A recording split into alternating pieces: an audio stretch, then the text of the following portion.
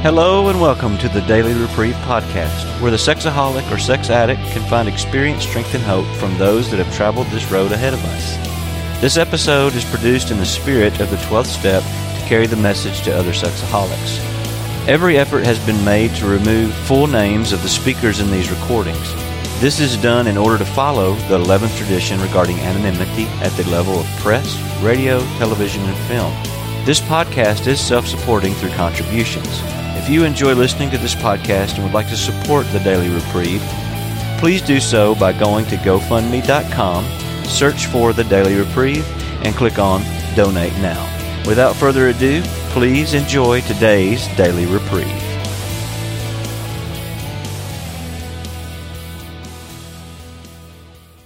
Hello, my name is David. I am a sexaholic, and my sobriety date's August 2nd, 1988, for which I can never be sufficiently grateful. And I would like to invite you to join me in the we version of the Serenity Prayer as a way to bring us together as much as we can on this worldwide event. After a moment of silence, the Serenity Prayer, the we version. God, grant us the serenity to accept the things we cannot change, courage to change the things we can, and wisdom to know the difference. Thy will, not ours, be done. I'm so pleased to have a chance to both be a part of the Internet Marathon and also to talk about spiritual awakening. Although I have to say, when I came into this program, I didn't have much of a sense for what that meant. And that was a bit ironic since it's actually my profession, or was my profession. I'm now retired from actively engaged in that. And the program, I came into it pretty much the same way anybody else did. This was in August 2nd, 1988. Namely, out of pain. I was afraid, not afraid, I had good reason to believe I was about to lose another marriage, another set of kids, an occupation, and a whole bunch of relationships. And that afternoon, a therapist that was meeting with my wife and I on an emergency basis said, well, you're a sex addict, or she said sex addict, I'm sure. And when I heard that, I knew right away she was correct. And I didn't understand at the time that was a miracle that I accepted that right away. And yet enough things had happened that I didn't need any convincing that was the case. The other thing that happened is I got a call. I made a call that she told me to make. It was to the office of a psychiatrist who turned out was involved with Sexaholics Anonymous. He spoke several hours ago on this channel. And his administrator told me to call another number, which turned out to be an answering service. And about within 45 minutes to an hour, I got a call back telling me there was a meeting that night and would I meet him, his name was Steve, at the meeting, which I did. And that was my first meeting of Sexaholics Anonymous. It wasn't until sometime later that I came to understand it was a miracle that I got a call back that quickly. That doesn't always happen to people when they're inquiring about us. One of the things the internet has done for us is to make our schedules more readily available, since returning phone calls isn't always our easiest or longest suit. And I started going to meetings that night. And I had, for other reasons in my life, not recovery, become familiar with I say that's actually not literally true. I was aware of the 12 steps. Familiar would be a great step beyond what I had knowledge of. I did have an AA Big Book. I had acquired it in my professional training. And I knew that the steps were somewhere about 50 pages in. And I could turn to them if I flipped pages quickly enough, if I had to. And that was that's the foundation I walked in on. And yet, as I shared at the noon meeting today, and at our noon meeting today, I was also streaming AJ, I think was his name, was talking on sponsorship. It was a wonderful foundation for the meeting, and we had a great discussion. And as I shared at that meeting, at that first meeting, or the second one, but I'm pretty sure it was the first one, there were all men there that night, which turned out to be a bit unusual, and for that time in Nashville. And I heard the final words of the solution. We were making the real connection. We were home. And I think in some ways, my first step, but in some ways that was when I joined SA, because as soon as I heard those words, we were home, I realized how long, at that point, over 36 years, I had been looking for a home, a place where I felt I belonged. And this clearly was going to be it. I also heard people talk about getting drunk on masturbation, getting drunk on lust, sexual lust, and I identified with that immediately. I'm not an alcoholic yet. At the same time, I totally understood the concept of getting drunk on lust and on masturbation, and why I understood it. Truthfully, I can't tell you. I just know that I did, and I'm so grateful for that. And I've been coming ever since. I did know enough to know that going to 90 meetings in 90 days is what it would take. I knew that these are 12-step programs, so they were based on the Alcoholics Anonymous books as well as our literature. And our literature at that time consisted of a pamphlet and the white book that was in an 8.5 by 11 format in typewriter script. So it looked quite different from what we have today. And then there were some written things. There was this newsletter that came out that would come out from time to time, and I would see copies of that. That was pretty much all of our literature. I think there were some other written pieces that, well, they were part of those newsletters that had been reprinted and were available. I didn't see a lot of those for a while. I did see a white book, which I got, and I did see, of course, the AA literature. And in the front of the 12 and 12, and these phrases, I don't want to exaggerate, but I think they're probably in my mind almost every day. If they're not, they're in my mind frequently. And it's right on the first page of the foreword of the 12 Steps and 12 Traditions. Alcoholics Anonymous's 12 Steps are a group of principles, spiritual in their nature, which if practiced as a way of life can expel the obsession to drink and enable the sufferer to become happily and usefully whole.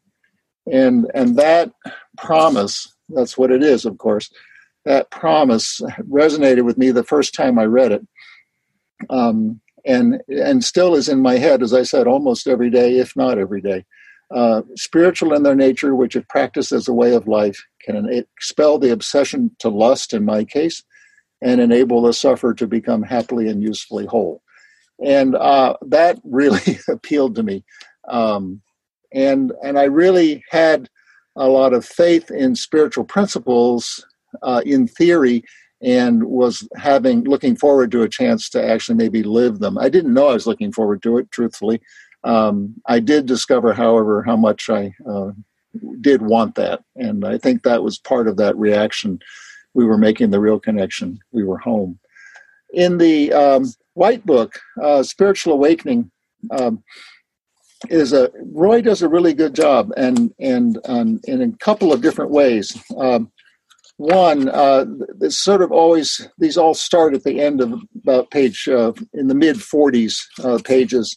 He starts talking about the spiritual basis of our addiction, but he does something in terms of developing the roots of our addiction that I've always appreciated, and I'll just share the general outline of it in talking to you. And that is, he outlines the spiritual process that he has experienced himself as an addict and he has seen in others. And it begins with the attitude change. As one of the AA speakers says here in the United States, we have a flag we rally under. And the flag says, "But you don't understand, I'm different from you." And the attitude change is, I'm different from you. I am not... I don't experience the same feelings. I don't have the same needs and desires. And we start to have an attitude change. And Roy labels it as resentment, hostility, anger, envy, rebellion, and rage. I did all of those really well. And yet I also stayed in a pretty constant state of seeking sexual arousal, if not always experiencing it. And then that was kind of alternated with those other feelings. And then a decision to persist in wrong. I knew when I was 4 or 5 years old that what I was doing was wrong, taking my clothes off in public, voyeuring girls. And the reason I knew that was because people would tell me that it was wrong. So I didn't have to imagine it. And he talks in this spiritual process about a decision to persist in wrong. And then guilt and punishment, feeling guilty about it, getting punished for it, having consequences, and yet knowing that I was going to persist in it anyway. And it just became more and more of a secret. My fantasy life was just centered around and fed by sexual images. And then self-obsession, that this is something I have to have, I have to do. And at age 10, I discovered masturbation. And one of the things that helped me on that first night identify with getting drunk on masturbation is I had known alcoholics over the years who could describe in great detail their first drink. And I could describe and can describe to this day in great detail that first time I experienced an orgasm as a result of conscious masturbation. Something may have happened sooner. I don't know about that. What I do know is that night when I was 10 years old, I knew this was something I had to have. And it was for me, and it became a secret right away and very constant. And the sexual fantasies became more elaborate. I remember drawing things when I was in school and at home and sexual fantasies. And at age 13, I thought, this is not right, David. You really shouldn't be so obsessed with this. And then I thought, well, I'm not going to change, though. I'm not. So that was the last time I consciously thought about stopping. And then I came in at age 42. So there was a number of years there. And then separation, blindness and delusion, not seeing or accepting. I can remember people reaching out to me over in my 20s and 30s saying, some of the relationships you have with women and some of the things you're doing with women just aren't right. And of course, my wives were very upset. My first marriage ended in divorce, and the second marriage, it was the one thing we weren't going to do was have affairs, and then I was doing it. And then having this negative connection, it was just always there, and spiritual death. These are just the categories that Roy has in the White Book. And then he talks about that this kind of spiritual disconnection is the root of our addiction. And that totally fits me and always has. And so when I first became aware of these set of principles, spiritual in nature, and sitting in that meeting, and then was reading about the spiritual basis of addiction, I realized that I had become a spiritually affected in a negative way. And that's my dog. I apologize for that. And I needed to probably have a spiritual solution to fix it. And I got involved in that and very active in SA right away. The spiritual awakening takes many forms, and it's not necessarily based around sobriety. And as Bill sees it, there's a reading that I've always liked when I come to it. I work my way through the books and then start over again at the beginning. And one of the things Bill writes on number 8, A New Life, is sobriety all that we're to expect of a spiritual awakening? No, sobriety is only a bare beginning. It's only the first gift of the first awakening. If more gifts are to be received, our awakening has to go on. As it does go on, we find that bit by bit we can discard the old life, the one that did not work, for a new life that can and does work under any conditions whatever. Regardless of worldly success or failure, regardless of pain or joy, regardless of sickness or health, or even of death itself, a new life of endless possibilities can be lived if we're willing to continue our awakening through the practice of AA's and now SA's 12 steps. And that's been my experience. Sobriety as a goal, what I tell people I sponsor, mostly so I can hear myself say it, is that if I could choose sobriety, I wouldn't need SA. I tell people, and again, to hear myself say it, that SA is a program for people who can't choose to be sober, who cannot, by dint of willpower, live a life that is reasonable, that I could tell anybody what I'm doing. And as I said, if I could make that choice, well, I probably would, first of all, because I had a lot of consequences. And secondly, I wouldn't need a program to do it. I would just, have more and more willpower, which is what that's one of I had many gifts as I came in, one of which I'll talk about in a few minutes. But another one was that I knew everything I had tried to stop. I really did know, even though at 13, I made a decision to keep going on the masturbation and the sexual fantasizing and lusting after women and men, for that matter, too. And at the same time, it was having consequences. I did feel really isolated and alone and had this whole secret life. I sort of mentioned it to both my wives. They didn't, not sort of, I did mention it to them, but I presented it as, oh, well, sometimes I masturbate, and they didn't have any problem with that. So I thought, oh, there's no problem. The fact that I had images of other women in my head the entire time, I managed to omit that. But when I came in, I slowly began to realize that sobriety was a byproduct of my relationship with a higher power.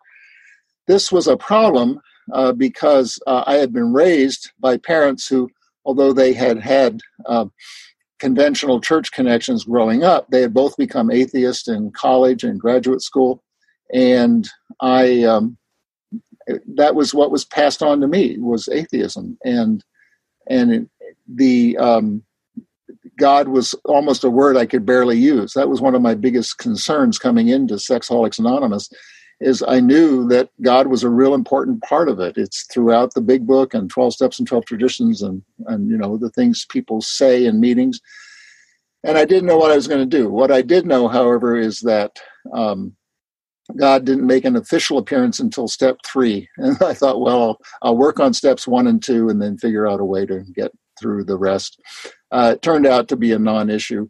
What I didn't know, and this is actually in the 12 and 12 in step 2, is that not having been let down by God, I didn't have a belief in God, so I couldn't be let down by God, turned out to be a real asset, because then I really had to deal with what we say in the italics in steps 3 and 11, God as we understood him. And the wording I often use, again, to hear myself say it, although I pass it on to others, is I think all of us in SA have to wrestle with the italics. What is God as I understand him? And it's not even I'm misquoting there.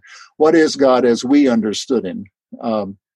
And this is, first of all, not a program of I.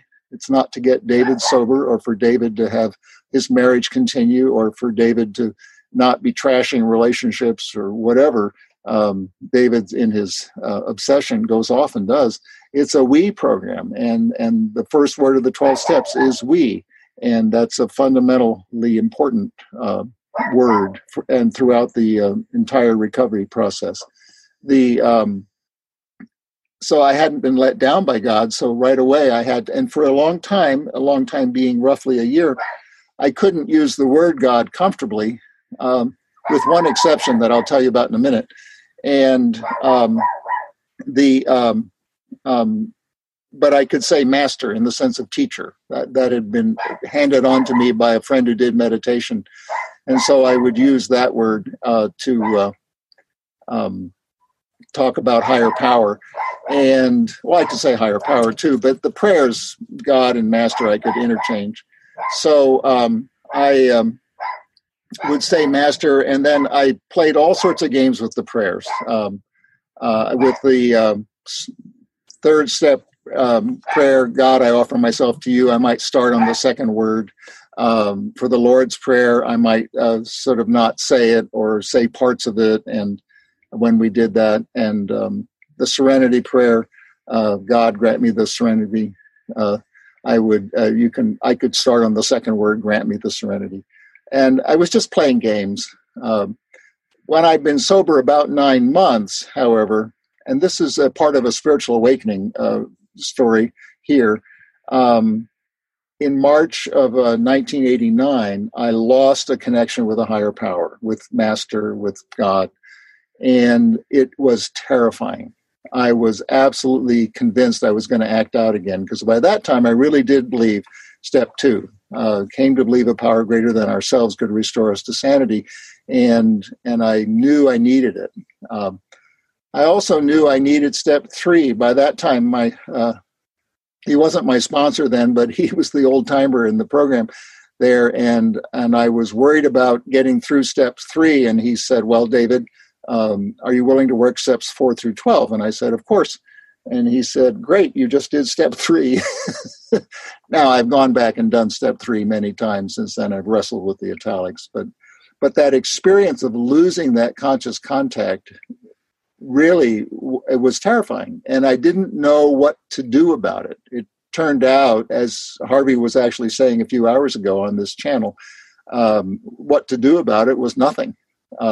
Just let it be. It's fighting it that creates the problem. It's fighting that is the sign of not surrendering. And whatever needed to happen did, because I got through it. And I was in the process of finishing my 5th step then. I did my 5th step. My sponsor promptly left the program. It had nothing to do with my 5th step. And I switched to a different sponsor who happened to be Harvey, as a matter of fact. I was talking about that and realized that in some ways, other than those things that happened on my first day, was my first conscious experience of a spiritual awakening, of having a different view of the world, of where I fit in the world, of what sobriety could mean for me in terms of reconnecting with other people, and things began to feel different. In the White Book, Roy quotes the appendix from the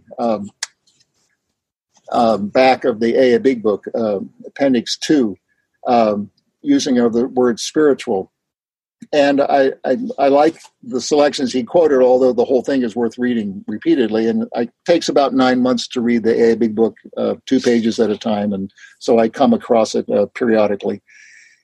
And we must emphatically wish to say that any, I'll say sexaholic here, capable of honestly facing his problems in the light of our experience can recover, provided he does not close his mind to all spiritual concepts. He can only be defeated by an attitude of intolerance or belligerent denial. We find that no one need have difficulty with the spirituality of the program. Willingness, honesty, and open-mindedness are the essentials of recovery, but these are indispensable. And we sometimes talk about that as the how of the program: honesty, open-mindedness, and willingness, or in the order Bill W. writes them: willingness, honesty, and open-mindedness. And when I would read that, it was very comforting. Because and Roy, Bill W. says this in the 12 and 12 too. The tent of AA is more than big enough. The tent of the 12 steps is more than big enough to include everybody. It's my willingness to be included that really is in dispute or in being challenged at times. The steps that Roy takes in the White Book in terms of dealing with step 12 and spiritual awakening, he talks about this. It's on page 144. The result of working the steps is not primarily a physical or emotional awakening, though these are involved. It's essentially a spiritual awakening, where the spirit that was dead to God, others, and rightness is made alive to God, alive to others, and alive to rightness. Spiritual awakening is not mere sobriety. An awakening to knowledge about the steps, belief in the steps, or psychological insights into why they work. It's a change of state, an awakening of what was once dead. I don't recall what it was, but I do remember the experience. It was probably in the fall of 1989 when something happened. As I said, I can't recall what it was. But I was talking to Harvey every morning at 7:30, and which I did for a long, long time, over 7 years. And I was describing what had happened, and he said, "Well, David, that was a spiritual awakening." And even telling that sort of about the story without remembering the story itself right now, and I haven't for many years remembered it, I still get goosebumps, because that's when this set of principles, spiritual in nature, began. I was consciously taking hold of them. And And that's what step 11 says, sought through prayer and meditation to improve our conscious contact with God as we understood him, praying only for knowledge of his will for us and the power to carry that out. And while I had certainly joined SA, as I said, I was doing my 8th step with Harvey and ninth step, making my amends. I really began to feel a part of, and I think that experience I had the first night we were making the real connection, we were home, where I knew how much I yearned for it, was my willingness to put my rear end in the chair and be a part of the fellowship. But I think it was feeling that, this spiritual awakening stuff is really beginning to happen. That, as I said, even telling the story, I get goosebumps, and I hold on to that very tightly. I had a humbling experience. I tell people, because it is my experience, I did get very comfortable with the word God, by the way. I do pray to God. I turn my will and my life over to God. I see it as a part of this fellowship, that I'm a part of this community, that are higher power seekers, God seekers, whatever language we need to use. And I became very prideful, not a good spiritual value, by the way, about the 3rd step prayer. And I memorized it. I use it to this day. I use it at various times, 24 hours a day. Early on, I used it intentionally, almost like a giant sword. I would wave it around me, I suppose, if I think about it. That's not an image I had at the time. I just used it out of desperation. And I would tell people I'd begun to sponsor, they had to memorize the 3rd step prayer, and I would get on my knees and do the 3rd step prayer in meetings from time to time and stuff like that. And one night, I remember the meeting, I remember the experience. One night we were standing in a circle, and everybody said, I wasn't chairing the meeting, everybody said, let's close with the 3rd step prayer. And I was so pleased. And we did the 3rd step prayer, and they did it the way it's actually written on page 63 of the AA Big Book and in our White Book. And I did it the way I had chosen to memorize it. And that is toward the end of the prayer, where it says, take away my difficulties, the victory over them may bear witness to those I would help. And then I said, thy love, thy power, and thy way of life. And everybody else said, of thy power, thy love, and thy way of life. And I was appalled. First of all, as soon as I said it and they said it correctly, I realized what had happened is I had changed the words. Secondly, I had changed them in my self-centeredness. And I've had lots of affirmations over the years that selfishness, self-centeredness, that we believe is the root of all our problems. And that whole process Roy describes of developing our addiction, that spiritual withdrawal, it describes me very well. And so this ongoing process of reconnecting and sort of experiencing God and wrestling with the italics God, in as I understand him, was going on right then. And what I had done was I'd switched the words around, because if I was going to have a higher power, I wanted to be really sure about the love before I would accept the higher power, of God's power. And that's not the way it's written. It's not the way it works. And I haven't made that mistake since then, but I also learned that night, and this was a spiritual awakening in its own way, and I've used it constantly since, that I cannot change the words that are in the Big Book, in the phrases that I quote so often, as much as I would like to. There are things that by our contemporary standards are just not the way we say things anymore. And yet, once I start changing the words to make David happy, I mean, if we had a group conscience of the SA Fellowship change something, okay, that's different. That's not what I'm talking about. When I start changing words to make David happy, I can't stop. And even worse than that, I may not even be aware that I'm doing it until I have some experience like I did that night. That's as much a spiritual awakening, because it's a reminder of the price I pay in terms of being outside the circle again, if I don't maintain that conscious contact and don't sort of stay within the bounds of what as Sexaholics Anonymous, in my case, and the 12 steps offer me.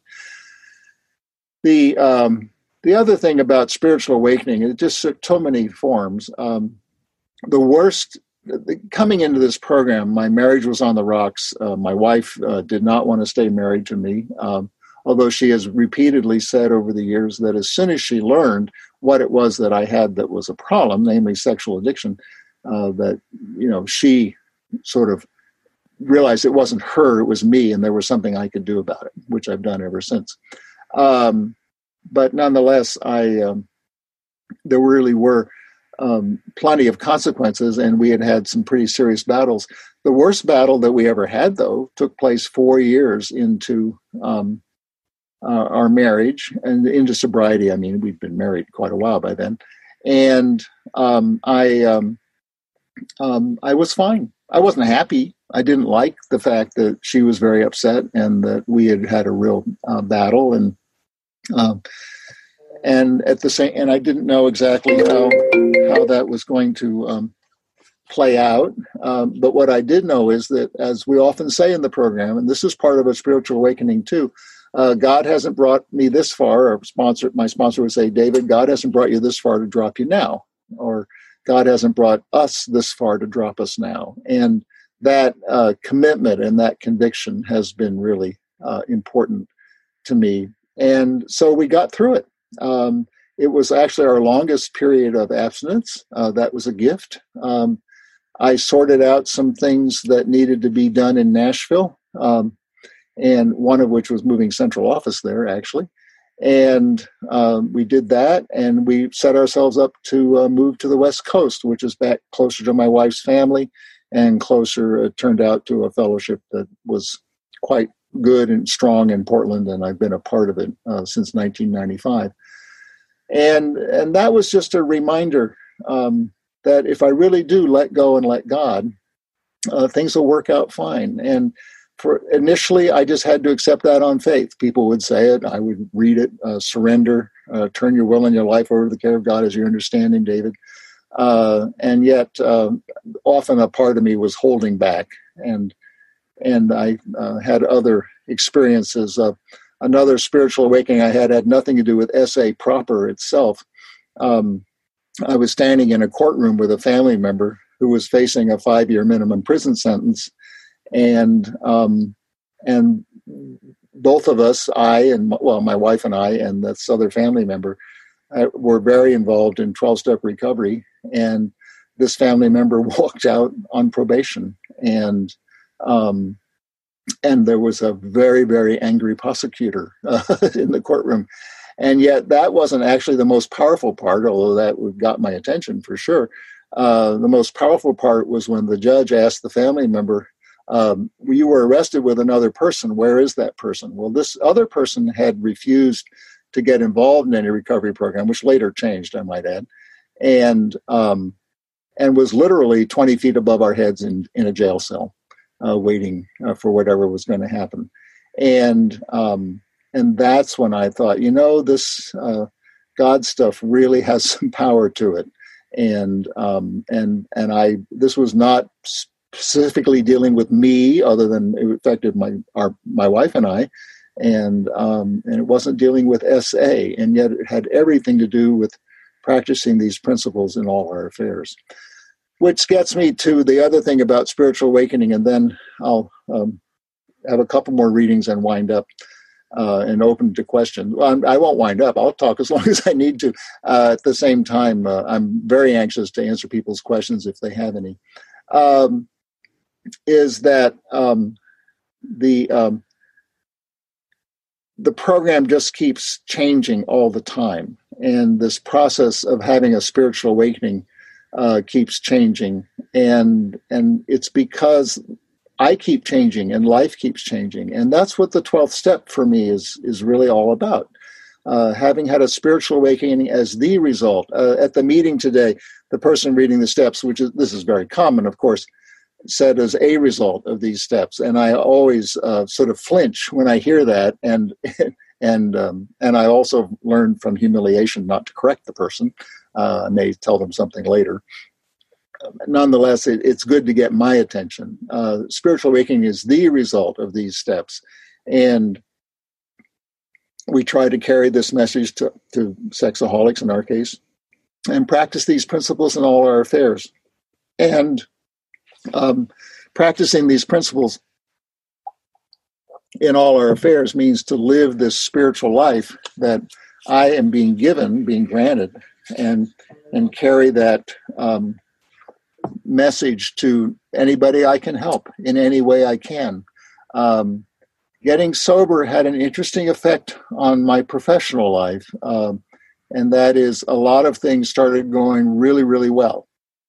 And then there's a line in the 12 and 12, it's the very last line in the book, actually, that is sometimes used by some of the speakers, the speaker tape recorder, the recording people, the tapers. They used to be tapes. They're not tapes anymore. That's why I was struggling.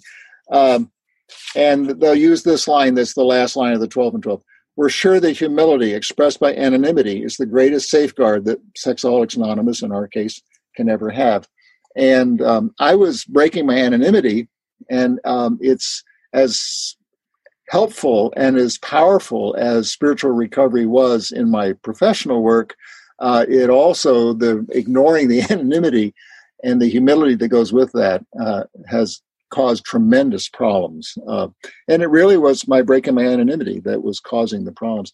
Sometimes when we're closing meetings, I did it today, as a matter of fact, and we say, nobody speaks for SA, and we keep our anonymity at the level of press, radio, TV, and films. I will sometimes add, and if you're tempted to do that, talk to me first, because I tried it and it was a disaster. And that's fairly accurate. The principles of this program are to be a part of a fellowship, and anonymity and humility are right at the foundation of who we are. And so the spiritual awakening is to accept all of it. Sometimes we'll say things, God is either everything or nothing. And I can get distracted by David's aches and pains, just like anybody else, or David's ambitions or hopes, or, frustrations or annoyances, or resentment. That list Roy ran down of how we get into this disease. And it doesn't work. That's why I still qualify for this program every day. And what does work is to be a part of a larger whole. And the AA Big Book has those paragraphs, and I'll read them on page 89, that it's the beginning of step 12 in the AA Big Book. And it's so much what it is, my experience with spiritual awakening in a practical way. Speaking of which, practical experience shows that nothing will so much ensure immunity from lusting, I'll change it, as intensive work with other sexaholics. It works when other activities fail. This is our 12th suggestion. Carry this message to other sexaholics. You can help when no one else can. You can secure their confidence when others fail. Remember, they are very ill. Life will take on new meaning. To watch people recover, to see them help others, to watch loneliness vanish, to see a fellowship grow up about you, to have a host of friends. This is an experience you must not miss. We know you will not want to miss it. Frequent contact with newcomers and with each other is the bright spot of our lives. And one of the most common discussions that I'll have with people, and it's both about myself and about them, is how much they have changed. And sometimes people say how calm I am. And that's not my experience of myself over when I was growing up or as a young adult until I came into this fellowship.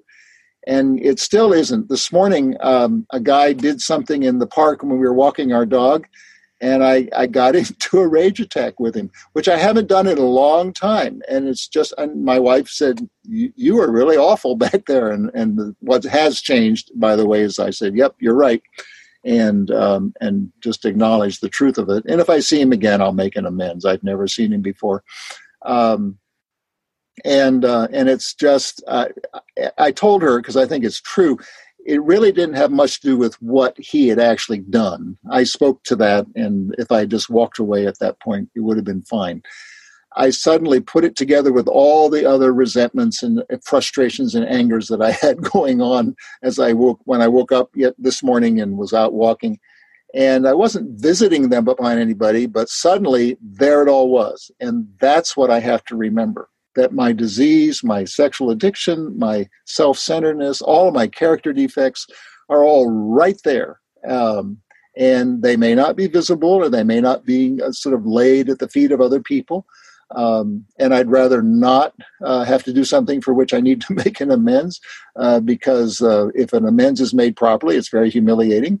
And that's the idea. It needs to be.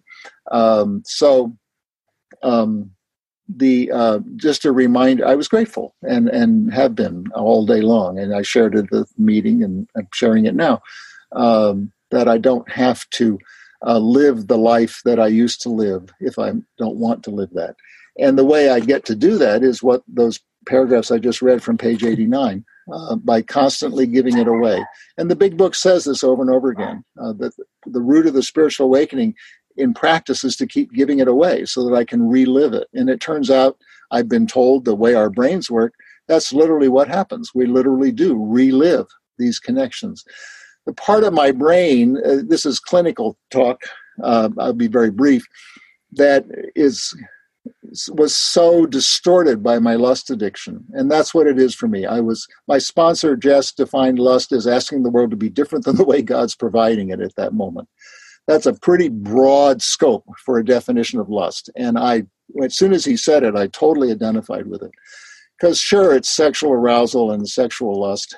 It's also every other kind of lust, though, where I think David's opinion, David's expectations, David's judgments, David's emotional reactions, whatever it is more important than whatever is actually going on at that moment. And suddenly I'm right back in my self-centeredness. And that's a terribly scary place for me today in recovery. And it's also a place I lived for many, many years. And I don't miss that. I don't want it back. At the same time, I have a compulsion, and that part of my brain that kind of reacts that way, the flight or fight, the sexual arousal, the importance of sexual arousal, the seeming importance of sexual arousal, that part really can be changed and has been changed. And I have a very different set of reactions today. Harvey, this morning when he was talking, did a riff on orgasms, and he said, sexaholics, we never talk about sex. Well, there's some truth to that. And a lot of what he described, and even more so in some ways, I'm not going to go off that path any further than this, but really applies to me, that the transformations that have taken place affect every level of my being. But it's because the core of my being, this core of my mental processes has actually changed. In step 12, in the 12 and 12, it says this: so practicing these steps, we had a spiritual awakening about which finally there was no question. Looking at those who were only beginning and still doubted themselves, the rest of us were able to see the change setting in. And that's what I was saying a minute ago, to watch the change take place in other people, which I have learned to treasure because that means change is taking place in me too. From great numbers of such experiences, we could predict that the doubter who still claimed he hadn't got the spiritual angle and who still considered his well-loved AA group the higher power would presently love God and call him by name. That's what happened to me. It took about 3 years, as I mentioned a while ago, to get to that point, and yet it's a point from which I've never wanted to return or apologize. People who've known me over the years say they don't necessarily understand how I got there. I don't really care. What I do care is that it works for me, and to hold on to that spiritual awakening has been a great gift. I think I've rattled on long enough per se. And I could listen for a few hours, David. This is, Jess is truly, I've listened to the spiritual talks at least 3 or 4 times, and it's a little bit like spiritual reading. It's taking a spiritual shower for me. It's just bringing back all those truths that I get myself all befuddled, and then I can go back and listen to Jess and recenter myself. It's just like spiritual reading. So powerful. And you had him as a sponsor. It's just unbelievable. And it's so humbling for me to hear you then just honestly share how you can still, wake up on the wrong side of the bed, But, it's so much different than before because you can immediately, acknowledge that you weren't in the right place, and that wasn't how you meant to behave, and center yourself spiritually in a way that, because we are still crazy people, we're insane. Yeah. And I frequently will come into a meeting. It happened today, as a matter of fact. And part of what I'll share in my meeting is some lust thought, some sexual thought, or just some rage or anger thought. In this case, I guess that guy this morning at the park. And that I really don't want it. Harvey described to me early on in this program that told me this is a program of comfort, David. We learn how to live comfortably inside our actual boundaries rather than our fantasy boundaries. And I had totally reversed that. I wanted to live in my fantasy boundaries all the time. And it's not a place where I can live. It's not a real world, and it's not a place I could share with anybody else. And the things I was thinking and doing in that world would not be acceptable in the real world. I shared with the group today at the meeting, we have very low standards for admission to this program, and everybody who comes in and stays has to meet them. Yes, I have sponsored people, only one actually, who had certainly never acted out sexually. He never even masturbated. He was crazy as a loon in the same way I'm crazy. And he was preoccupied with sexual thoughts that he could not deal with. And I was grateful to sponsor him for a while. I actually, the reason it stopped was I moved away. It wasn't that anything happened with him, and I don't know if he's still around or not. What I do know is that, and we've heard this in Alcoholics Anonymous. They say the problem isn't the alcohol; it's the alcoholism. And for us, the problem is not sex. The problem is not masturbation. The problem is not lust, even. The problem is what happens to me when I take lust into me. And as it says in the preamble of the AA Big Book, it sets off this, Dr. Silkworth, it sets off this pattern of craving that I can't control.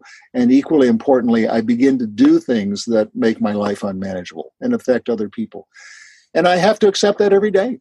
I sometimes tell people, sure, I haven't counted in a little while, but I've got 30 years and 3 months of sobriety or whatever. And yet, in fact, I have 24 hours. So far today, I haven't acted out, and I haven't taken lust into me and run with it the way I did for many, many decades before I came in. So I don't have any doubt. I watch people who come in, and what Harvey said in his talk, I was so glad I was able to hear most of it, is that if we're struggling, we're simply not willing to work the program. And that sounds kind of harsh. It's just the harsh truth is that this is a very simple program. I tell people the changes I have to make, that any of us have to make to be a part of Sexaholics Anonymous, are very minimal. I just have to not be the center of the picture. And yet the reality is that when I make that change, suddenly a whole new world opens up. And that's talked about over and over again in the literature. A world that I didn't even realize was possible, to live comfortably in my own skin, to accept that I'm a sex. Well, Jess would say this, as a matter of fact, frequently. I've quoted it recently several times. David, God made us sexaholics. He probably knew what he was doing, and that it took a while. He had to say it more than once for me to accept it, and it took a while to realize that was the simple truth. That why I'm a sexaholic, it's like a diabetic say, why am I a diabetic? Well, actually, whether you know it or knew why or you don't know why, it doesn't make any difference. Either you deal with it as you either do the things or you have the consequences of untreated diabetes. And Sexaholics Anonymous sexaholism is very much the same thing. How I got it, how I feel about it, it doesn't really make any difference. Either I live a life centered around the fact that God made me a sexaholic, he must have known what he was doing, or I don't. I had another spiritual awakening thing that I realized I wanted to mention, and it just came back to me as I was sharing that. I'd been sober about 15 years, so about 15 years ago now, and I was in Denver at an international. Two things happened in Denver. They happened to be both the same conference. And one thing that happened was I read the fourth step prayer. This is a sick man. How can I be helpful to him? God, save me from being angry. Thy will be done. It's a wonderful prayer. It's right there on page 67 or so, I think is where it is. Wherever it's there, I may have the page number off. And I had read the big book many times by 15 years, and yet I had never seen that prayer. And that really hit me, kind of like it did with the third step prayer many years before, that it's not only that I would change words, I can still be blind to things that are right in front of me. That's Roy mentions that, blindness and delusions. And I've used it many, many times since. You can, of course, change the pronoun. This is a sick woman. How can I be helpful to her? It's great for marriages, I might add.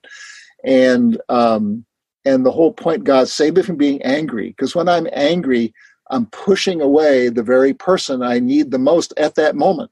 I mean, maybe I don't need him before or after, but at that moment, I do. This morning when I got angry, my wife said, your face changed. You really were angry. And it was escalated. It wasn't like a sudden on-off switch, and it was all pretty quick. And yet what I was doing was pushing away someone who had just made a mistake. And how do I want to be treated if I just make a mistake? Do I want somebody jumping all over me, screaming at me? And it was a gift, and I was pushing it away. And that's really what that will still happen. And the fourth step prayer is, this is a sick man. How can I be helpful to him? God, save me from being angry. Thy will be done. And spiritual awakening is that constant reconnection, even when I don't want it, or if I've violated it and I'm uncomfortable or in distress, to reconnect with the person, reconnect with my higher power, of course. And this is a we program. So reconnecting with God and another person are the same thing. Take the actions of love to improve our relations with others is one of the phrases. As far as I know, Roy gave it to us. Maybe he borrowed it from somewhere else. He giving it to us. I don't know that. But the other thing that happened in Denver that was equally stunning. It just happened to be where I was in the book. I wasn't looking for anything. And on page 103, the last three lines that are in italics, and yet I had the same experience with these that I had the fourth step prayer. After all, our problems were of our own making. Bottles, or lust in our case, were only a symbol. Besides, we have stopped fighting anything, anybody, or anything. And then the three words that just kind of really jarred me, all of it got me, but the three words at the end got me, we have to. And to realize if I want sobriety and recovery, if I want to maintain this spiritual awakening or the experiences of spiritual awakening, I have to cease fighting anything or anybody, fighting my disease, fighting other people, fighting relationships, fighting, just fate. People, I've had quite a few deaths. I heard Marcia mentioning that in the previous hour. And I've been experiencing some of that myself. It's partly my age. And it's what happens when we get in our 70s. And we cease fighting anything or anybody. We have to. And those last three words just roll in my consciousness over and over again. We have to. I have to do that if I want this recovery to continue, if I want sobriety, if I want the peace and the serenity that comes to me. There's an AA guy in Nashville. I think it's a real person. It's a good story, but I think it's also a real person who is known for saying, I'm trying to get to the point as I sit in meetings that people can't tell whether I'm serene or retarded. And we don't use the word retarded anymore in this country anyway. At the same time, the sentiment, I totally understand, that to really just accept the flow of life the way it is, the way God's presenting it, and to say, that's okay. Now, and I often have to ask for help. I was just telling someone in the last couple of days that the frequency with which I ask for help. I go into a store now. I did it just several times in the last couple of days. And within minutes, I'll be asking a clerk for help. And I had a really dramatic experience. I went into a store to buy a rather obscure tool to drill a hole in concrete. And it was not obscure, but I mean, we don't normally go around needing those things.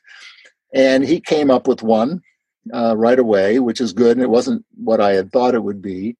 And then while we were just standing there talking about it, I was asking if it was going to work in the way I needed it to. Another guy came along and said, "Oh, now you know what? Actually, there's something else here." And it turns out the clerk helping me didn't even know about this. That's right next to where you picked up this one. And it turned out to be the perfect tool, and it was half the price. So it was kind of like, oh. And this is part of a spiritual awakening, I realize. And maybe it's, I'm coming up on the end of the time fairly soon here. So I did then what I've done, I do many times a day, and I say the one phrase that reconnects me over and over again with my higher power, with God, and that is, "Thank you, God." It was just such a perfect, and I brought that thing home and used it, and it worked. It did exactly what I needed, and very efficiently and quickly. And the whole thing is just, well, if I just let God be in charge and guide me where I need to go and get the things I need to get, it'll work out fine. And that happens in every piece of my life today. It may or may not be what I expected. God is remarkably uninterested in my expectations. He's very interested in what I actually do. And if I say thank you, God, that increases the likelihood. I see one question that just came in, so should I? Yeah, go ahead and answer, Cindy, for sure. The question from, looks like Cindy NJ2, is there a difference between fighting and setting a boundary? So as I've said earlier on, the first one of the 12 steps is we. So one of the things I have to do to be okay, to be sober, and to be comfortable and serene and all those things is to accept God's boundaries and not David's boundaries. And David will set boundaries, that's talking about myself, David will set boundaries out of fear. David will set boundaries out of expectations, resentments, anticipations, lust, any of those things. And the boundaries that God provides me, which the boundaries of comfortable, of being truthful. I find I can't lie. I'm retired now, but I was in an occupation where people often paid me in cash. I had to report all of it. It was fine. I mean, I didn't mind reporting it. It's just I couldn't bear the risk of not reporting it. I had to be honest about it. And I'd be amused because people, I think, thought they were doing me a favor to pay me in cash. I actually would prefer some other form because it was less paper to deal with. And that's what I find, those boundaries that are provided by my higher power, whether it's the law or whether it's other relationships or other people, those boundaries are fine, and they're all needed. We all have skin. Skin is one of the most important boundaries there is, and there's skins around relationships too, and skins in institutions, and they're fine. It doesn't mean they don't need to be resisted or changed. Sometimes they do. It's just if they come from that, they'll be fine in terms of the group. And it was accepting the group that's been my sobriety and recovery. So fighting is not accepting that, and setting boundaries that are for David doesn't work for me. I'm well aware that this diverges pretty strongly from a lot of other therapeutic approaches and even some other fellowships. And you know what? It works, and that's why I choose it. That's a long-winded answer to the question, but that's how I deal with it. Were there any other questions, Daniel? Well, I just want to say thank you so much. I had